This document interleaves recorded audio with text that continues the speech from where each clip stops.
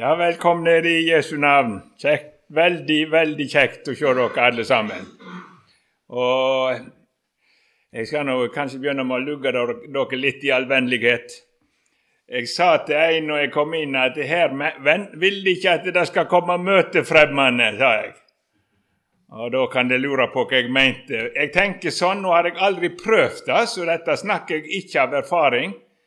Jeg har fått lov å være et Guds barn siden jeg var liten. Det synes jeg ufattelig. Aldeles ufattelig. Men jeg har tenkt at hvis det var kommet langt bort ifra Gud, og så begynte å lengte tilbake, og begynte å kanskje tenk om jeg kunne lurt meg inn på et møte, så tror jeg hadde kommet i siste liten, og jeg hadde håpet jeg slapp å gå langt fram. Så kunne det vært en ledig stol eller to bak med døra, så hadde jeg syntes det var veldig godt, tror jeg da.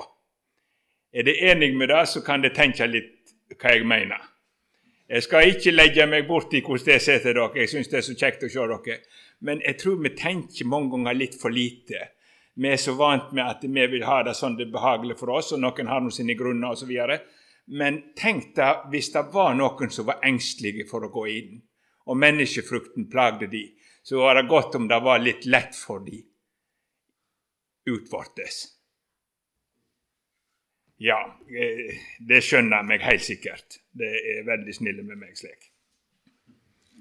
Skal vi prøve å be til Gud?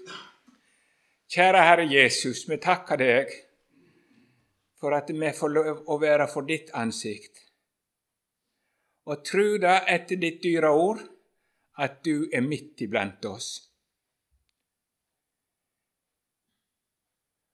Du har det evige livs ord. Og nå ber vi deg om din hellige ånd, og vi ber om at du også vil signe denne stunden, så det kan bli noe for både tro og tanke, og for våre hjerte. Det ber vi deg om.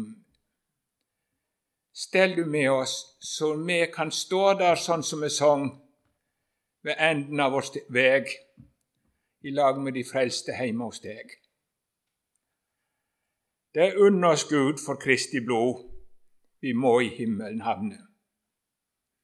Amen. Ja, jeg har ikke auksjonert det vekk, men nå vært jeg nå i 2. Timoteus i dag også, så får vi se. Jeg skal prøve i alle fall å lese noe derifra.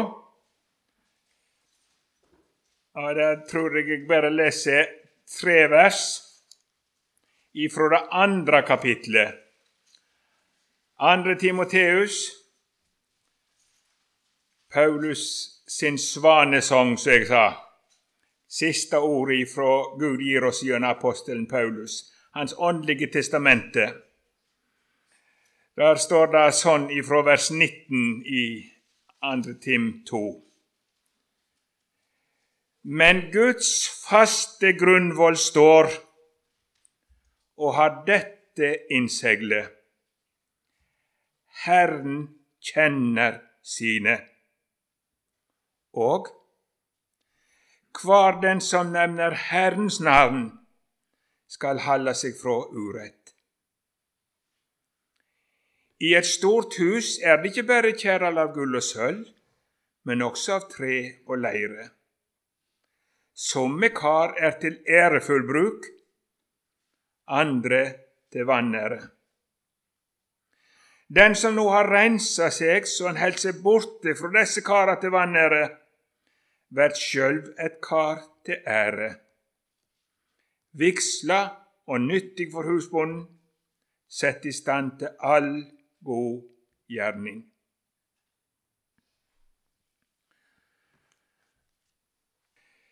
Jeg tror nok mange er glad i uttrykket Guds faste grunnvoll står. Saken er bare da at her bruker apostelen uttrykket litt på uvanlig vis. Det er ikke den vanlige måten. Bildet blir brukt på forskjellige måter i Bibelen, selv om de henger veldig i sammen. For det som vi er vant med, og den vanligste bruken, Det for eksempel sånn som vi finner i 1. Korinterbrevet 3. Annan grunnvoll kan ingen legge enn den som lagt. Jesus Kristus. Og der det sammenheng med Jesus Kristus og han krossfest. Og lignende, hvis vi går til, jeg hadde lyst til å vise til noen sånne ord. Hvis vi går til 1. Peter, så har vi i det 2. kapitlet en bruk av dette. Der kommer, jeg har hatt litt grann fra Peters brev, tror jeg tidligere, og da sa jeg at det var mye dobbeltformaninger. Det kommer først en forformaning, og så kommer på en måte hovedformaningen. Det kommer gang etter gang. Og sånn det i denne sammenhengen også. Og der står det fra vers 4 i det 2. kapitlet. Kom til han, den levende steinen, som nok vart vraka av menneske, men utvalgt og kostelig for Gud, og vært sjølve oppbygde som levende steiner til et åndelig hus, til et heilagt presteskap til å bære fram åndelige offer, slike som til hugna for Gud ved Jesus Kristus. For det heiter i Skrifta, sjå eg legg en hjørnestein i Sion, utvalgt og dyrverdig. Den som tror på han, skal ikke verte til skammar. Æra hører altså dykk til som tror, men for de vantruene har den steinen som bygningsmennene vraka vårt i hjørnestein og snublestein og støyteberg. Ja, jeg stopper der. Det som bildet her, det bunner på en helt vanlig arkitektkunst i den gamle tida.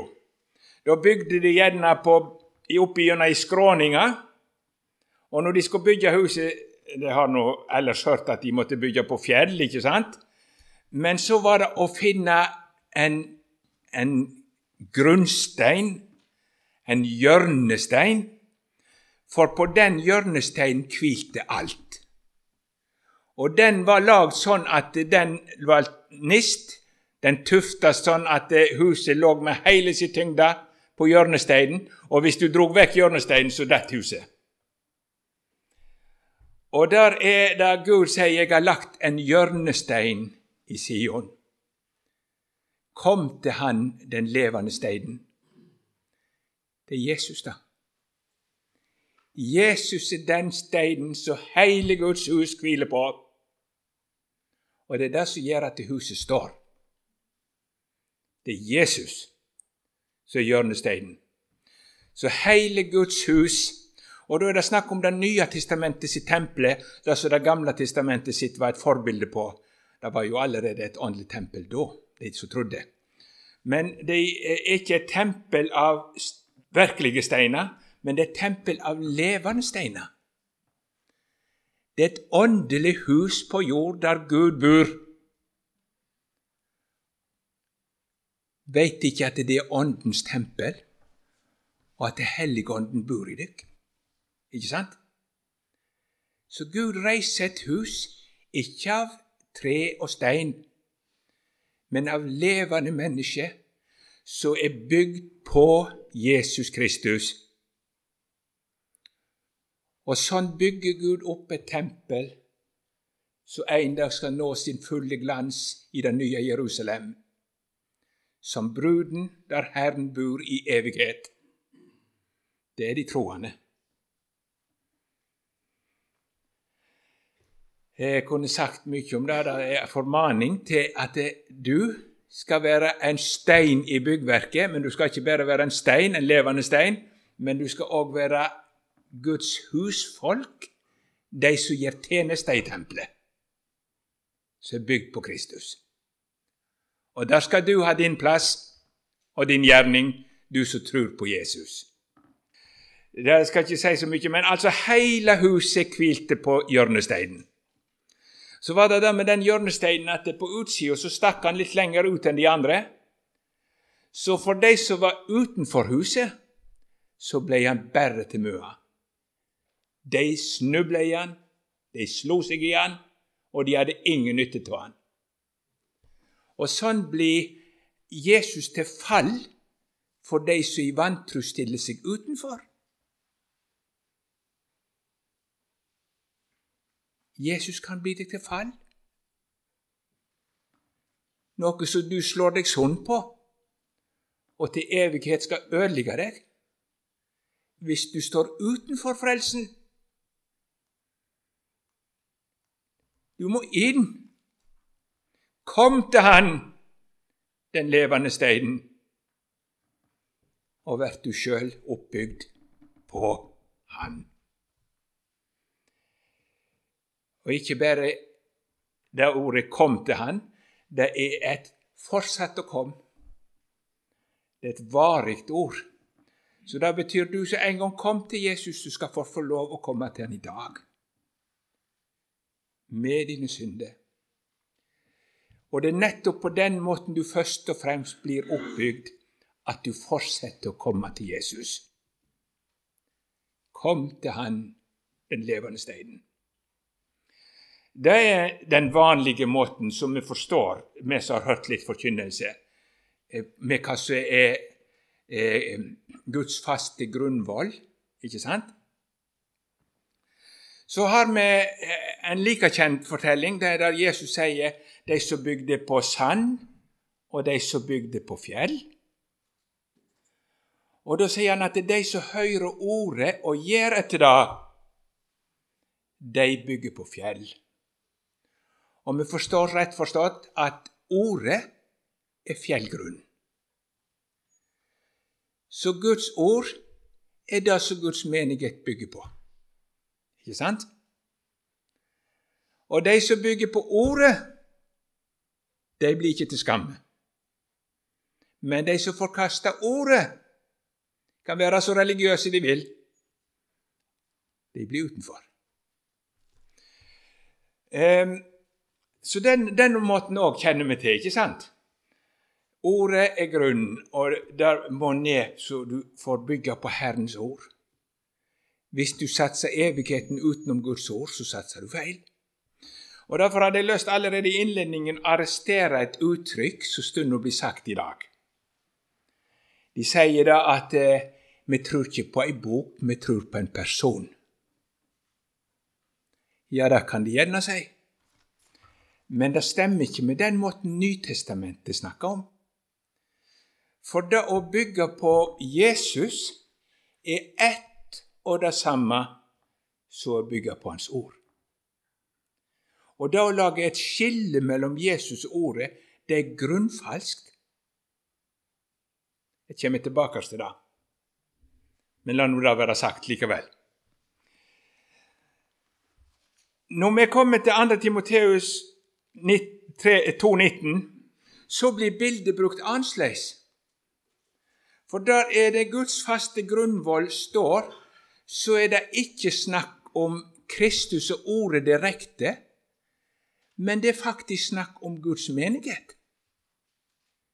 Guds sanne menighet på jord.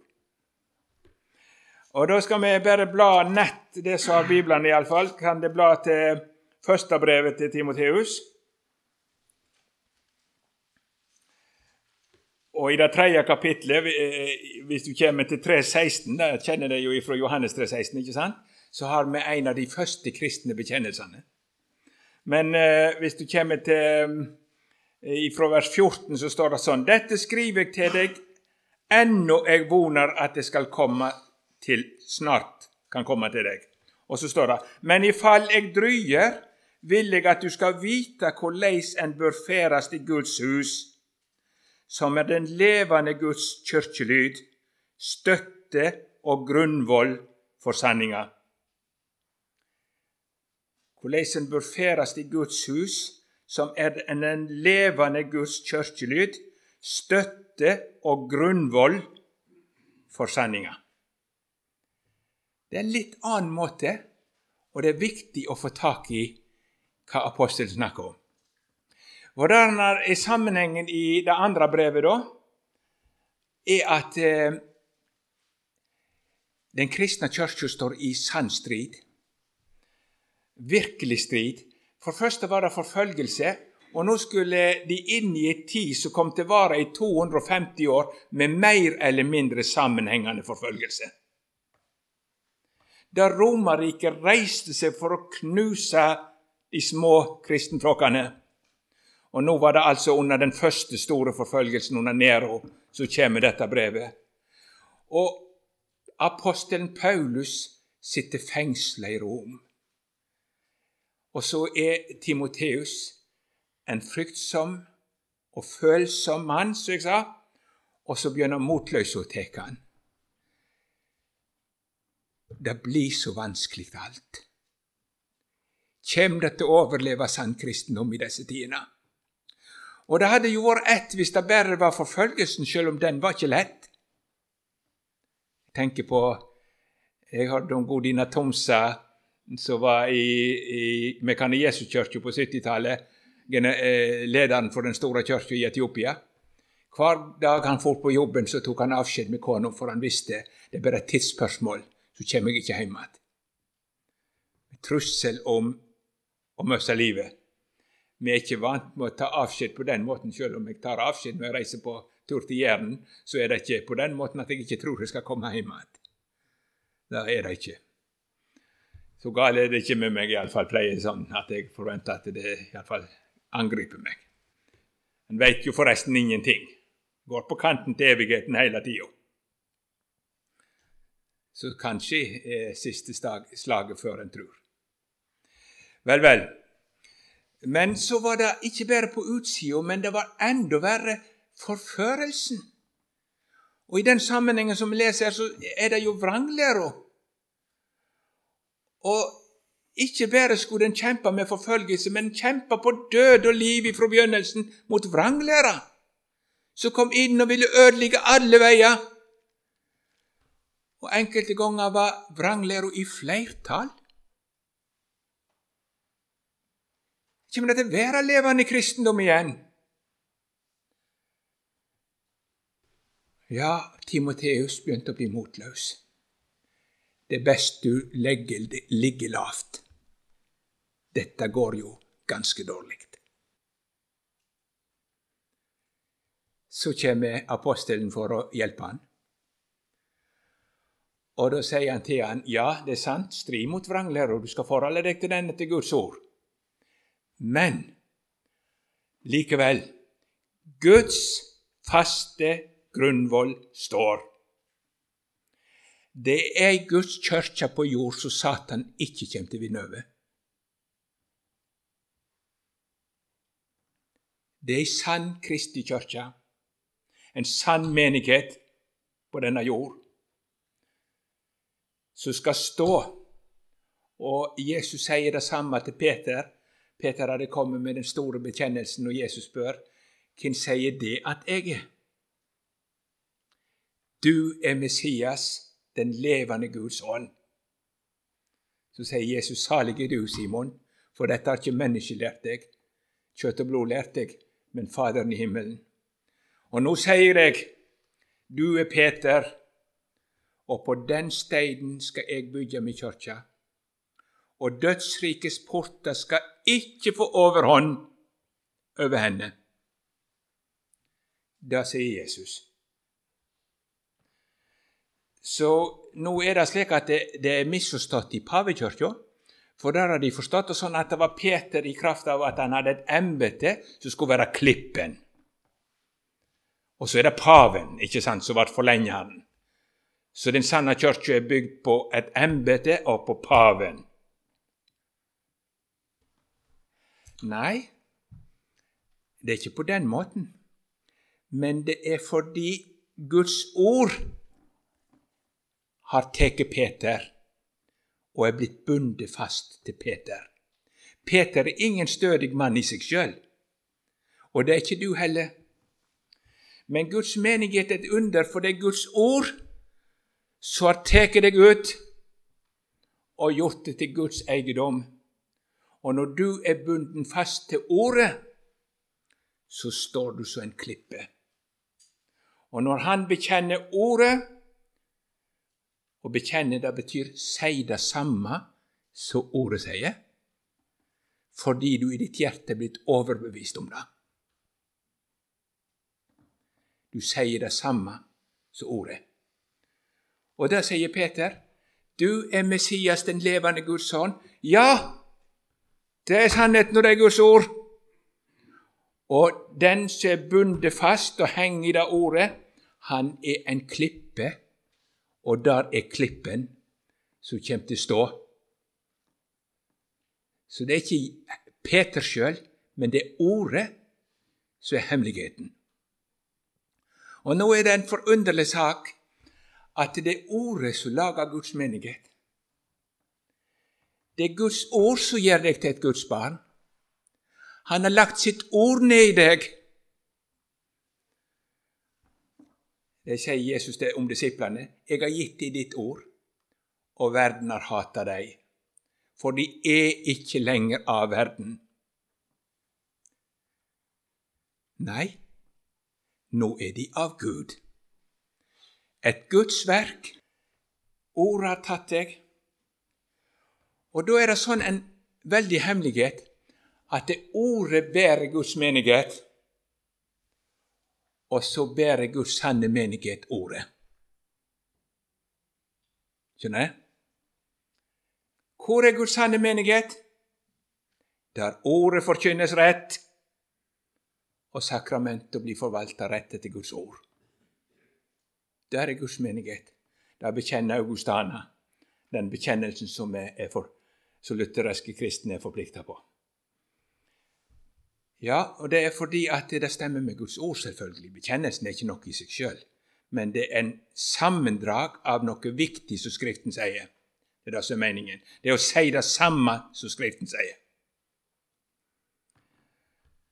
Og der et menneske er bundet til ordet, og Gud har bundet et menneske til ordet, så er menigheten, det er Guds menighet, og den er blitt en klippe, så Satan aldri kommer til å vinne over. Gud har reist sin menighet på jord, og den skal stå til den siste dag. Da sitter Gud for. Dødsrikets porter, dødens krefter, skal ikke få overhånd over den sanne Guds menighet. Det kan til tider se ut som han holder på å bli vekke. Timoteus syntes han så det og holdt på å bli motløs. Og kanskje det kjenner litt på det samme i vår tid. Det vrimler med motstand i det ytre samfunnet, det reiser seg i alle fall og nærmer seg. Og vranglære og frafall og mirakel, hvor du snur deg. Og så kan du lure på, blir det noen sann menighet til slutt?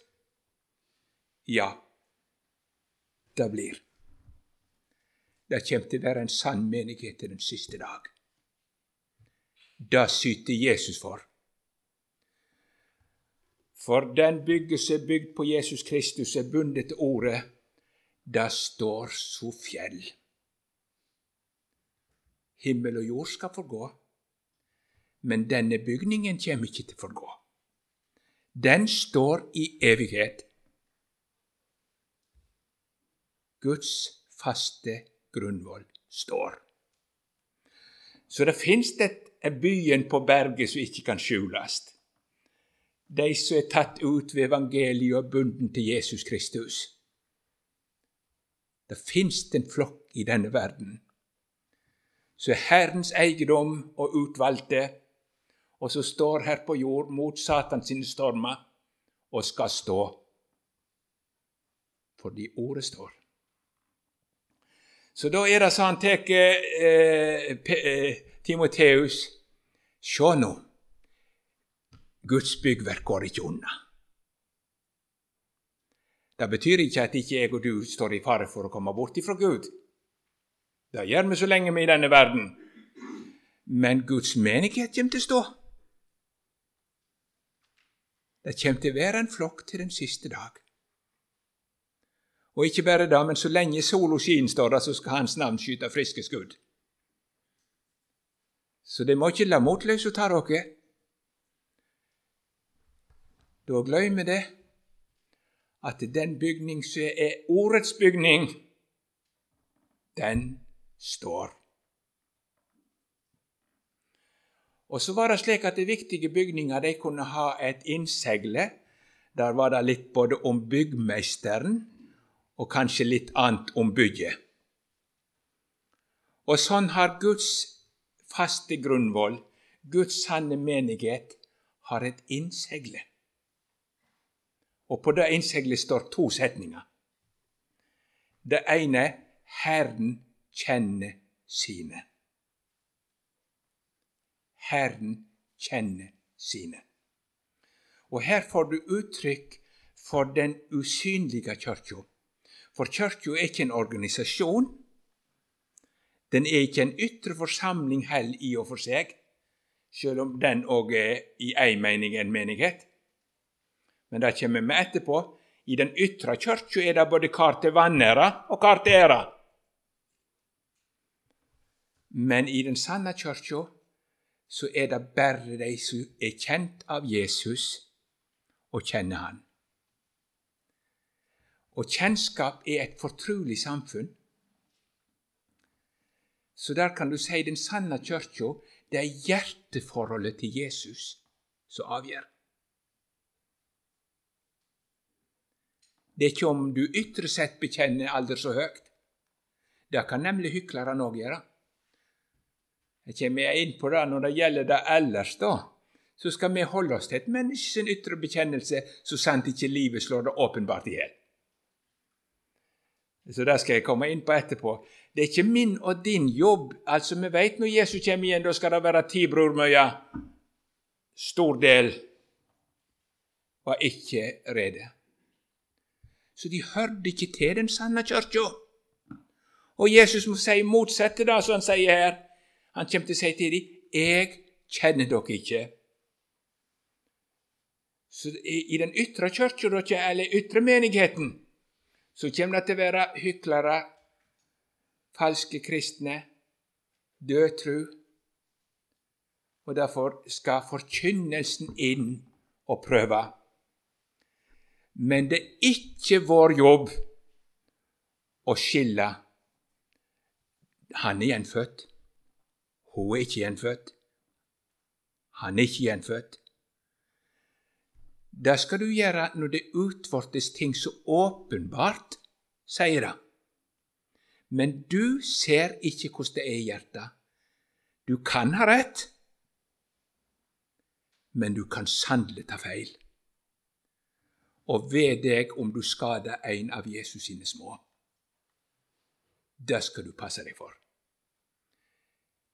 Herren kjenner sine. Han vet hvem som har tatt sin tilflukt til han. For det er ikke bare at du vet noe om Jesus, men at du tar din tilflukt. Og det er i grunnen det samme at du kommer til Jesus med dine synder. Det er noen som vet ikke si armer om med seg selv, men så har de funnet en tilflukt. Jesus har ropt noe inn i hjertet mitt, så jeg har sett en redning for meg. Haster løper til han hen. Jesus, han er synderes venn. Og så springer jeg Jesus i favn med alt, og så er jeg redda. Han kjenner de som tar sin tilflukt til han. Så det er noe den døde tro kan gjøre voldsomt mye likt. Men det er en ting, den har ikke med seg dette der, at den må til Jesus som en tilflukt. Og det er fordi den i grunnen ikke har fått åpenbar frelsen da. Ja. Men altså, vær det trygge, Herren kjenner sine, og ingen kan rive de ut ur hans hånd. Det er ikke smått å være Jesus sin eiendom i dag. Det er farlige tider. Da skal det komme, det kommer i neste kapittel, oversett sånn i den nye reviderte 88-oversettelsen, så står det, i de siste tider skal det komme farlige tider. Og det er jo like ifra Jesus for, altså. De siste dager begynte når Jesus var her nede, og var det til han kommer igjen. Men de siste tidene så kommer jo til det, det blir mer og mer og mer, ikke sant? Farlige tider. Ja, det er farlige tider, men det er en ting som ikke er farlig i dag, og det er å høre Jesus til. Ingen er så trygg i fare som Guds lille barneskare. Herren selv vil sine verge. Han er deres skjold og verge. Og så sier Jesus, han sier da, jeg kjenner mine, og mine kjenner meg. Og hva viser da kjennskapet seg i? De hører røsten og følger meg. Det er de som følger ordet. For de hører røsten, Jesus, og så følger de ham. Og så sier Jesus, jeg gir de evigt liv, og de skal i all evighet ikke forkommast, og ingen kan rive de ut av min hånd. Far min som har gitt meg, de er større enn alle, og ingen kan rive de ut av Faderens hånd.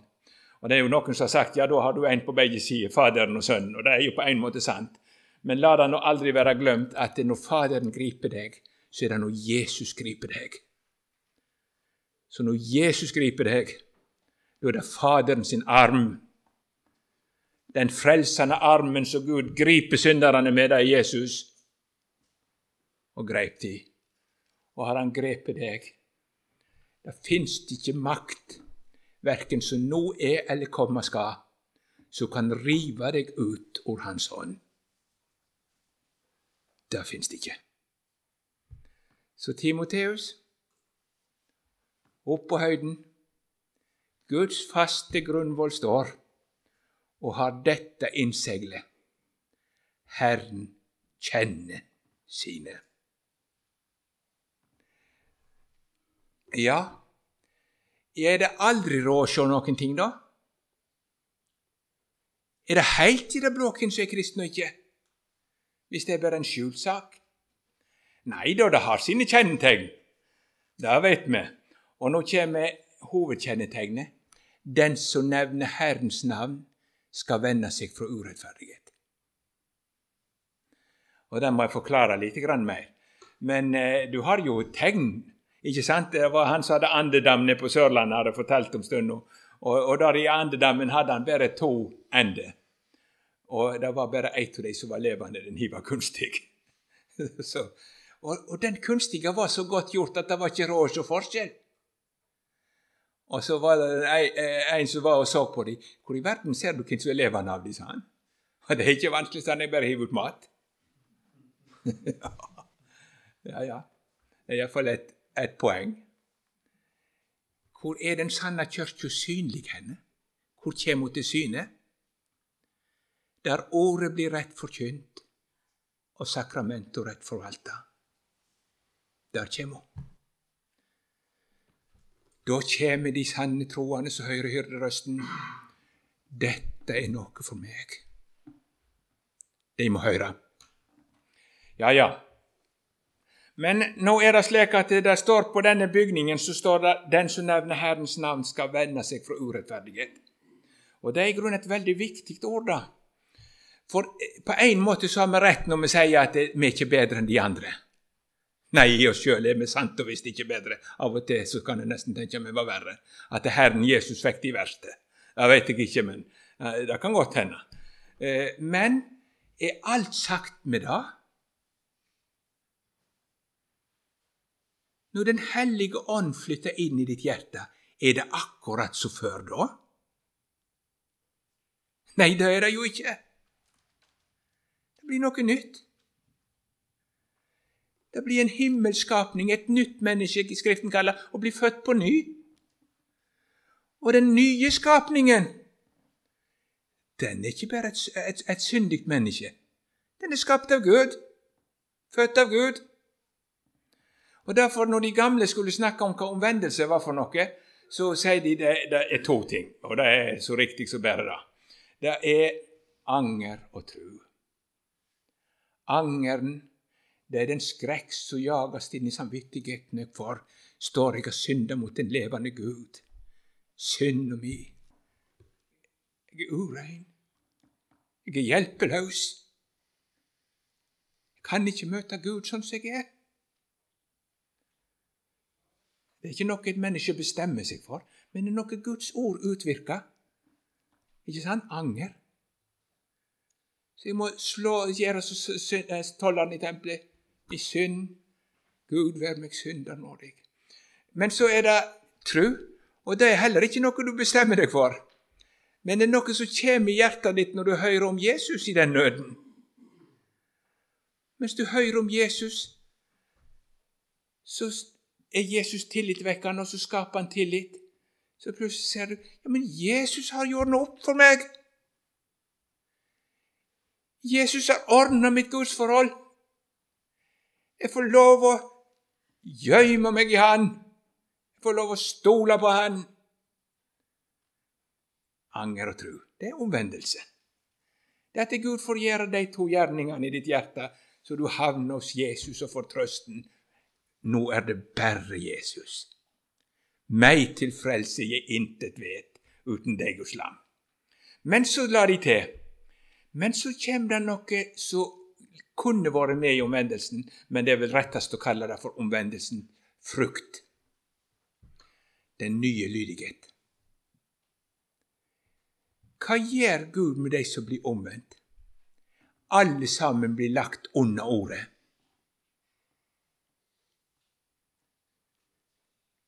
Det det som skjer i en omvendelse slik sett, at Gud legger deg under ordet. Så nå det ordet som bestemmer i ditt liv. Ja, du av hjertet etter ditt nye menneske blitt lydig imot ordet. Så går det en flokk på denne jord som lar seg styre av Jesus, av hans ord. Det ordet som bestemmer. Og der må jeg ta frem noen ord, altså. Først skal vi gå til Johannes-evangeliet, for det her jeg hadde lyst til å understreke. Du kan ikke ha et forhold til Jesus, et annet forhold til ordet. Det i hvert fall grunnfalsk etter det Jesus sier. Vi kan gå til Johannes 14, vers 15. Dersom det elsker meg, da helde båda mine. Og vi kan lese vers 21. Den som har båda mine og held deg, han den som elsker meg. For å bli rett forstått, så må jeg forklare at det held betyr egentlig ikke at du klarer å oppfylle det. Og nå betyr båda ikke bare loven. Det betyr loven også. Men det betyr både loven og evangeliet. Det jo evangeliet som det livgivende, det vet vi. Men ordet båda hans, det Jesus sin forkynnelse. Og så han mener det i Salme 19 også, når det blir brukt om båd, jeg held dine båd. Så det ordet hans, Guds ord. Hvem det som elsker Jesus? Det de som helt hans ord, sier han. Så sånn det. Men da betyr helt altså ikke oppfylle at du klarer å gjøre det fullkomment. Når vi kommer hjem til himmelen, da skal det gå til seg selv, for det ikke med det gamle mennesket. Men her nede på jord, å nei, å nei. Jeg din vilje kjenner, men min hus jeg vender dog til synden ned. Så kjenner du det gamle mennesket som ikke vil. Ikke sant? Ja, men elsker jeg ikke Jesus, da heller jeg ikke hans på. Den grunnbetydningen av ordet held at du blir tatt vare på, så det dyreste du har. Og du retter livet ditt inn etter det. Det det som gjelder Guds menighet, etter det Jesus har sagt, kan jeg ikke slippe. Slipper jeg det Jesus har sagt, så det ute med meg. Hans ord mitt faste punkt. Det det dyreste vi har, sa jeg i går også, da vi må fedrearv eller arvegods, ikke sant, som må gå videre og videre og videre. Det ikke fylleverden med hus og deres, alt sammen om det skal gjøre videre til etterkommerne, eller det på bankboka. Det lite å snakke om, men Guds ord kunne da gå videre. Så har de anker for evigheten, ikke sant? Så det noe du tar vare på, for å innrette ditt liv etter det, og for å gjøre det videre, ikke sant? Og da skal jeg også ta tid til å gå til salme 103, en vidunderlig salme. Salme 103. Den kjenner det nok. For jeg begynner, lova Herren min sjel, og alt som i meg lova hans heilige navn. Lova Herren min sjel, og gløym ikke alle hans velgjerninger. Da har jeg lyst til å si til dere, gløym ikke alle hans velgjerninger. Han har gjort de fra evighet imot deg til i dag. Men når Guds vitne her skal begynne å rekne opp, så begynner han ikke med at du har mett oss og det daglige livets ting, men han begynner med hovedsakene. Han som tilgir all din skyld og leger alle dine sykdommer. Han som løser ditt liv fra graven. Han rekner opp velgjerningene. Han har et godt sikte der. Men så skal jeg legge merke til, gjelder den salmen alle? Nei. Dette lovene i nåderiket. Deler av det kan jo selvsagt anvendes på alle. Men de som utenfor Kristus ikke under dette, ser du. Døra til Jesus og veien til Jesus står åpen i dag. Det noen som kommer til Jesus om du aldri har vært en kristen, så det åpent hos Jesus. Det skal du vite. Og du inderlig velkommen. Men det står ikke sånn. Det står for eksempel, for så høg så himmelen over jorda hans miskunn mektig over deg som ottast han. Deg som ottast han. Deg som ottast han. Det det vanligste ordet for Guds folk på jord. Deg som ottast eller frykter han. Og da det selvsagt ikke den trellefrykten som verden har, som bare rømmer unna Gud. Det sagt i sannhet at Guds barn ikke trygge når Gud kommer bort, men de trygge når han kommer ned. Men i det uttrykket ligger voldsomt mye, og jeg kan ikke gå inn på det i sin fylde sånn. Men det betyr at Guds ord har sett deg på plass, så du blitt så liten, og Gud blitt så stor, at det hele ditt håp henger enest i han. Men så det sånn med salmene, og det var det jeg ville inn på nå. Vi har ikke rim, altså klippe du som brast for meg, la meg gjemme meg i deg, sant? Da rimer det med ordet. Det lett å lære sanger, synes jeg, for de rimer. Så får du første setningen, så kommer den andre med. Sånn har de ikke på hebraisk, og i alle fall ikke på oversettelsene til hebraisk, men de har det i grunnen ikke. Så det rimer ikke på den måten, men det rimer på en annen måte. Det en slags tankerim. Det veldig mye av. Der det kommer først en setning, og så kommer en setning som sier det samme med litt andre ord. Eller det kan også si motsetningen. Herren døde og gjør levende. Da har du litt av motsetnings. Men ofte det at han sier den ene tingen først med en setning, og så kommer den. Og på den måten så får en forstå hva som ligger i ordet. Så det en veldig god måte å læres opp i til å forstå hva som ligger i ordet. Jeg hadde nesten lyst til å ta et eksempel som Hans Erik Nissen viste oss en gang. Det gjorde meg veldig godt. Det fra Salme 130, en av botsalmene. Og der står det, nå heller jeg på å tutle meg litt vekk, men jeg tror jeg tar tid til det likevel. Der står det i vers 5. Jeg venter på Herren, min sjel venter, jeg setter min lit til hans ord. Hva vil det si å vente på Herren?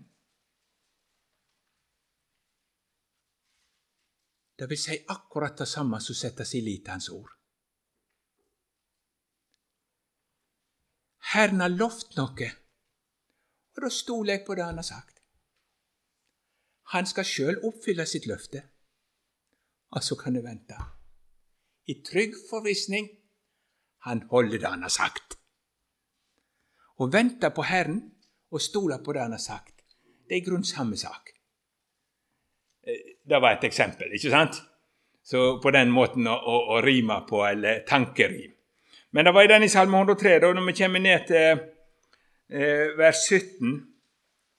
Men Herrens miskunn fra evig til evig over de som ottast han, og hans rett for nå til barnebarn.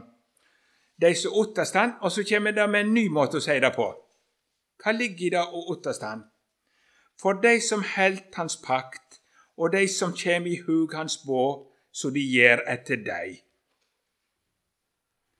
De som held hans pakt, og kommer i hug hans bå, så de gjør etter deg. Hvem er det som frykter Gud på denne jord, i den mening som Gud mener? De som kommer i hug hans, ja, nå må jeg lese det helt rett. Og de som held hans pakt, og de som kommer i hug hans bå, så de gjør etter deg. Ja, så det er de sanne troende. Det er de som held hans pakt, og kommer i hug hans bud, så de gjør etter deg. Gjør du det? Ja, hva skal jeg si? Jeg feller jo stadig. Fortsatt et syndigt menneske. Bryter jeg ikke da Guds bud? Ikke i den meningen nødvendigvis som Gud mener. For hva så skjer når en sann kristen synder mot Gud, og Gud viser han det? Da sier han, jeg har rett Gud, og du har feil. Nei, han stiller seg på Guds side, for det er ordet som bestemmer, og så sier de, jeg har syndet. En bekjenner sin synd for Gud. Og det er i grunnen det samme som holder hans budet. Det er jo fordi du ikke kan bryte med ordet. Når du synder, så er du enig med ordet, og ikke med deg selv. Etter ditt nye menneske. Det er noen her, de feller og feller og feller, men ennå gjør det så vondt, og så må de til Jesus, og så må de bekjenne, kjære Gud. Nå har jeg trødd ut igjen. Kjenner en syndige lyst i mitt hjerte. Ja, var ikke det godt å få kjenne synd og få leve etter den, ha? Er det det? Nei, du må felle dommen over deg selv. For du stiller deg på ordets side i forhold til synden, og når det gjelder deg selv. Og det viser hva slags forhold du har til ordet. Når ordet taler, så stiller jeg meg på ordets side, og så må jeg dømme meg selv. Og det er nøyaktig det som gjør at en kristen sanner sin synd for Gud. Derfor skal du ikke se etter hvor godt det går, og hvor mindre godt det går, men du skal se etter den flokken som strekker fram sine skittende føtter til Jesus, og sier du må vaske meg i dag også. Jeg trenger nåden. Jeg trenger at du renser meg. Jeg var så heldig at jeg vokste opp med at mor var kveldsbønn med oss, og det var noen ting som gikk igjen. Vil du tilgi oss vår synd og rense oss ifra all urettferdighet? Hver kveld. Er det det som er å være et Guds barn? Ja. Du stiller deg på ordets side i forhold til synden. Det en kristen ikke kan, er å si, jeg vil ha synden. Jeg bryr meg ikke om hva Guds ord sier. Dette vil jeg leve i, og så får Guds ord mene hva det vil. Den holdningen er det motsatte til å holde Guds ord. De som holder Guds ord, de lar Guds ord bestemme. Og det er jo det som gjør at du springer til Jesus. Hvem som har lært deg det? Det er Guds ord. Så du holder Guds ord når du springer til Jesus med dine synder. Ja. De frykter Gud, så de holder seg til det han har sagt. Om hva som er synd, og hvordan vi skal bli berget for synd. Ikke mitt, men Jesus er mitt eneste håp. Ser du den flokk som holder Guds ord? Og derfor, når de kommer til Jesus med de synder, så sier de, og du, Jesus, skal bestemme. Jeg vil rette mitt liv etter ditt ord. Og så det et sånn hellig forsett, så Hans Nilsen Hauge sa. Han sa da, jeg har svoret den hellige ånd truskap, og han har hjulpet meg og vært mitt forsett tro. Da Gud har sagt, det det avgjørende. Jeg kan ikke stri mot det. Det fordømmer meg nord og ned. Jeg forstår det. Det det eneste som kan berge meg, at jeg forstår ved det Gud har sagt. Der henger jeg. Både når det gjelder synden, og når det gjelder nåden.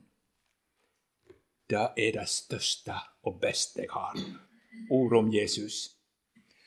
Og så ser du at det altså en flokk som Herren kjenner, og de har et ytre kjennetegn. Så langt vi kan se da. Se etter den flokken som følger ordet, og glad i ordet, og lar ordet bestemme. Den flokken. Og nå det også hyklere blant deg, og de skal ikke du avsløre. Men når det noen som sier vi bryr oss ikke om Guds ord, eller vi sier det motsatte til Guds ord, da vet du det. Her det ikke den sanne kirke som utfører. Her falskheten. Og derfor står han etterpå om den ytre kirke. I det store som heter Guds forsamling på jord, så det både hyklere og ikke hyklere. Ekte kristne. Og hvordan skal vi dømme i de tingene? Jo, når det kommer noen med falsk lære, da tar vi avstand. Det ikke den sanne kirke. Kommer det noen som forsvarer det går an å leve i ekteskapsbrudd og hor, så sier vi, her ikke den sanne kirke. Det noen som holder fast ved synden, og ikke vil omvende seg, så skal du ikke slå hånden og ta dem med en gang, men du skal advare, ikke sant, sånn som det står, da tar jeg ikke tid på å gå nå. Vi skal gå frem etter Guds ord, for å hjelpe til rette den som har falt. Men vil han ikke høre, og vil han ture frem, så vet du, dette ikke en sann kristen. Det går ikke. Så når det ytre, synlige ting som du ser, åpenbart i motsetning med Guds ord, så skal du advare, du skal snakke til rettes, hører han ikke en eller to ganger, og så, sånn som det står, så skal du si, her ikke den sanne kirke. Men det skjulte i hjertene, det skal du slippe å dømme om. Det skal stå til høsten. Ikke sant? Vi må ikke begynne på det. Det kan være at du synes, dette var et forferdelig, jeg har hørt mange vitnesbyrd, kan du tro. Og noen ganger blir jeg så velsignet, og av og til og med om det blir sagt litt forkjert, for jeg hører det hjertespråket. Men av og til har jeg tenkt, hvis du mente det du sa, så kan du jo ikke være frelst. Men så tenker jeg har også uttrykt meg dårlig mange ganger. Jeg vil ikke dømme hjertet hans, tror jeg. Nei, da jeg forsiktig. Og kanskje prøve å rettlede hvis det får anledning, og litt sånn kanskje hvis det trengt. Men hjerteforholdet, nei, det Guds sak. Da skal vi vente til den store dagen. Det noe skummelt, det har vært litt grann over hjernen også. Nei, han ikke omvendt til høyre, men dette ikke kristendom. Og så slår han så vilt. Forsiktig du ser ikke mye kristelig ut du heller. Nei, forsiktig. Men utvortes åpenbare fall, åpenbar vranglære, da sier Guds ord, disse skal du holde deg bort ifra. Det ikke den sanne kirke. Skal ikke bli invitert til nadverden, for den skal omvende seg ifra sin synd. Ja. Vel, nå har jeg vel for sagt det jeg skulle, noenlunde kanskje. Men altså nå vi i et farlig farvatten for tid, og det rot rundt oss. Men må ikke ta mot ifra dere, for det står her, Guds faste grunnvoll står, og det et ordform visst nok som betyr, reist opp, og det blir stående. Det blir stående inn i evigheten. For Jesus har bygd sin menighet på jord. Og det som bundet fast med Jesus ordet, som Peter var klippen, han som var Simon, så var du og din menighet en klippe når det bundet til ordet. Står i stormen, Stå som en klippe, du Herrens lille flokk. La allting glippe, i ordet har du nok. Skinn uten kraften kirkens verste pest. Du smaker saften og holder frydefest. Mot tidens aften bør bruden prydes best. Det var en nabo som kom og siterte til meg, og jeg husker dette den gangen. Ja, vi må be til Gud. Kjære Herre Jesus, nå vil vi takke deg for at du har reist din menighet på jord. Du har opprettet et rike der du bor og Herre, og du har et folk som villig følger deg, og har sitt hjerte i deg, og i ordet. Og så ser du meg skjult, og det er så mye skrøpelig med oss at det er gru, og vi synes mange ganger det er på å forsvinne helt. Men takk for at dødsrikes porter skal ikke få overhånd over din menighet. Det sitter du for. Du har sett deg ved allmaktens høyre hånd, og du skal bekjempe hver fiende som reiser seg mot deg, inntil de alle har tapt, og står til skamme. Og din menighet står i evighet, ung og ny, for deg. Jeg takker deg, Jesus, for at jeg får høre til den flokken som følger deg. Gud, lat den samferd vare alt til min døyende dag. Det er min høgste ære, det er min største ros, din følgesvein å være, og vandre i ditt ljos. Så vet du hver og en her, du kjenner jo oss alle til botten. Stell du med oss, så vi får være hverandre til hjelp inntil salighetens store dag, og la ingen av oss være utenfor. Amen. Jeg hadde vel lyst til å si, nå hadde jeg trodd jeg hadde så kort tekst i dag at det kom til å bli et kort møte, tenkte jeg. Så ser du hvordan det har vært med meg.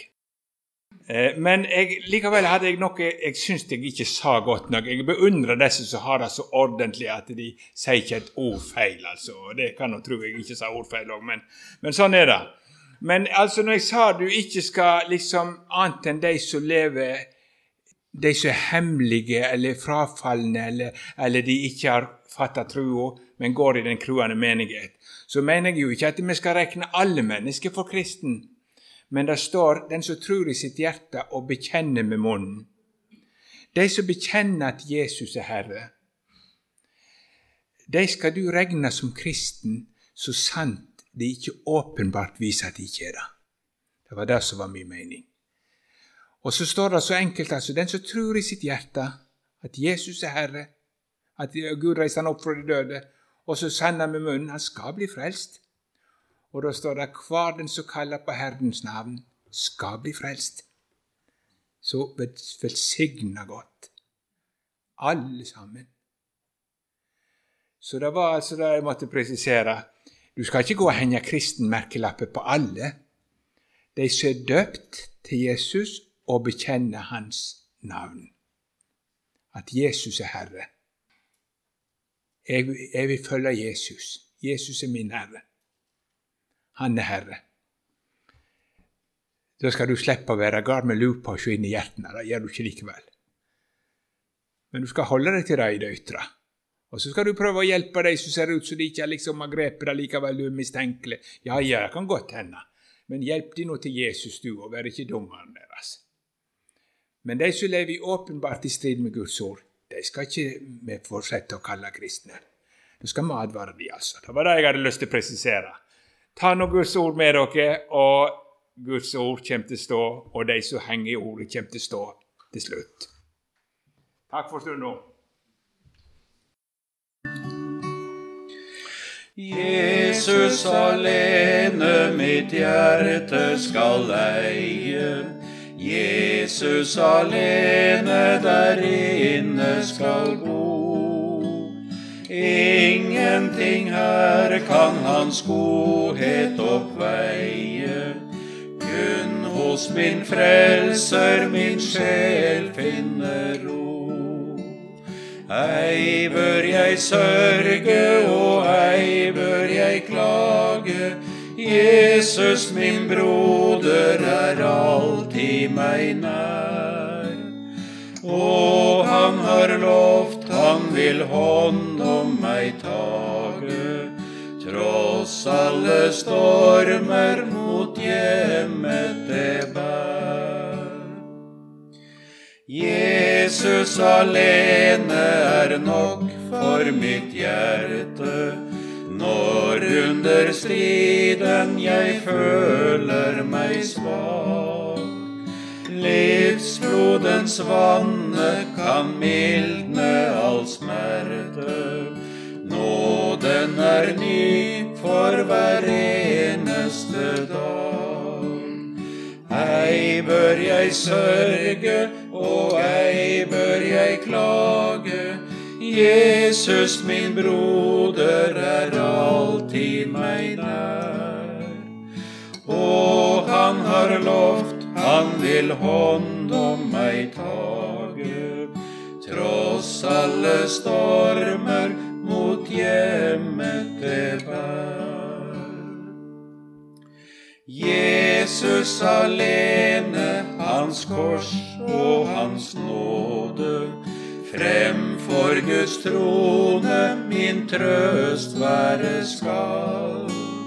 Hjelp meg da, frelser, la din vilje råde over mitt liv, til jeg skue deg skal. Ei bør jeg sørge, og ei bør jeg klage, Jesus min broder alltid meg nær. Og han har lovt, han vil hånd om meg tage, tross alle stormer mot hjemmet det bær. Jesus alene skal sist etter striden føre meg inn til den himmelske havn. Glemt all trengsel og møye i tiden, salig jeg hviler i frelserens favn.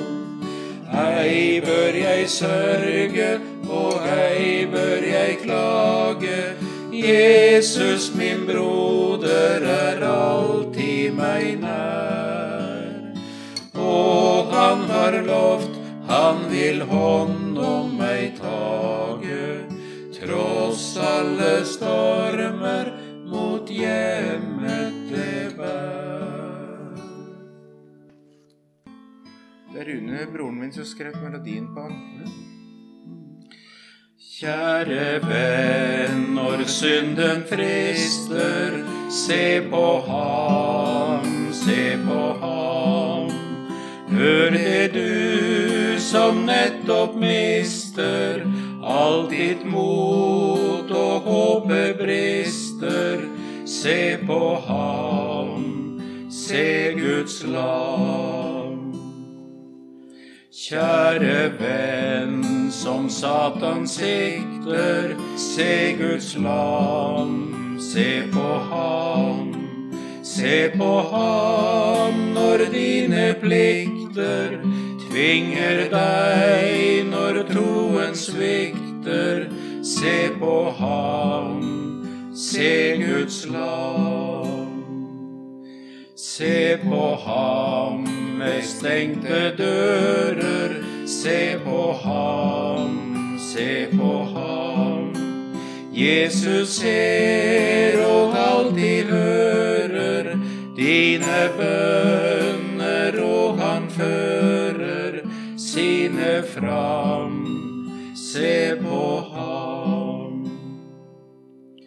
Vit at alle dine synder lå på ham, lå på ham.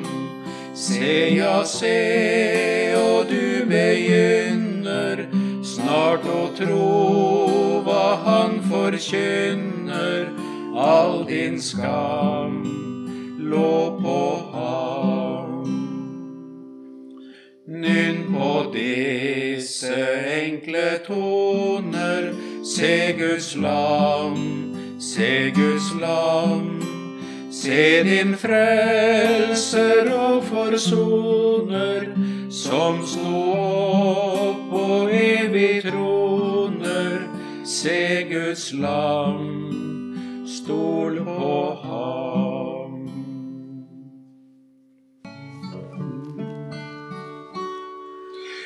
Jeg vil synge om min kjære Herre Jesus.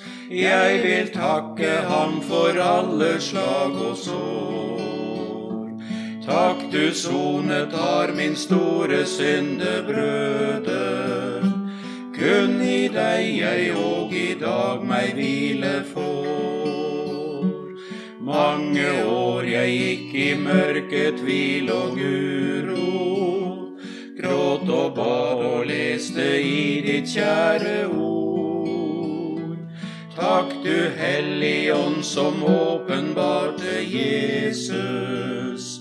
For mitt hjerte ble du dyrebar og stor. Tenk at du, min kjære frelser, har forlikt oss med en hellig Gud som vredes på av synd. Du gikk villig inn i våre kår på jorden, dro oss alle opp av syndens dype dyn. Jesus, takk du levde livet til Guds ære. Dette livet får jeg regne med som mitt. Du var alt for Gud, ja, slik jeg skulle være. Slik en frelser det til oss alle gitt. Kjære sjel som ennå ut i verden vanker, dine synder har han båret helt på seg. Jeg vil innby deg til redningsmannen Jesus. Alt han gjorde har han også gjort for deg. Tenk når vi en gang i himmelen skjønne saler skal få se vår kjære frelser som han da vi evig fri fra syndens sorg og kvaler skal få glede oss med alle frelste der.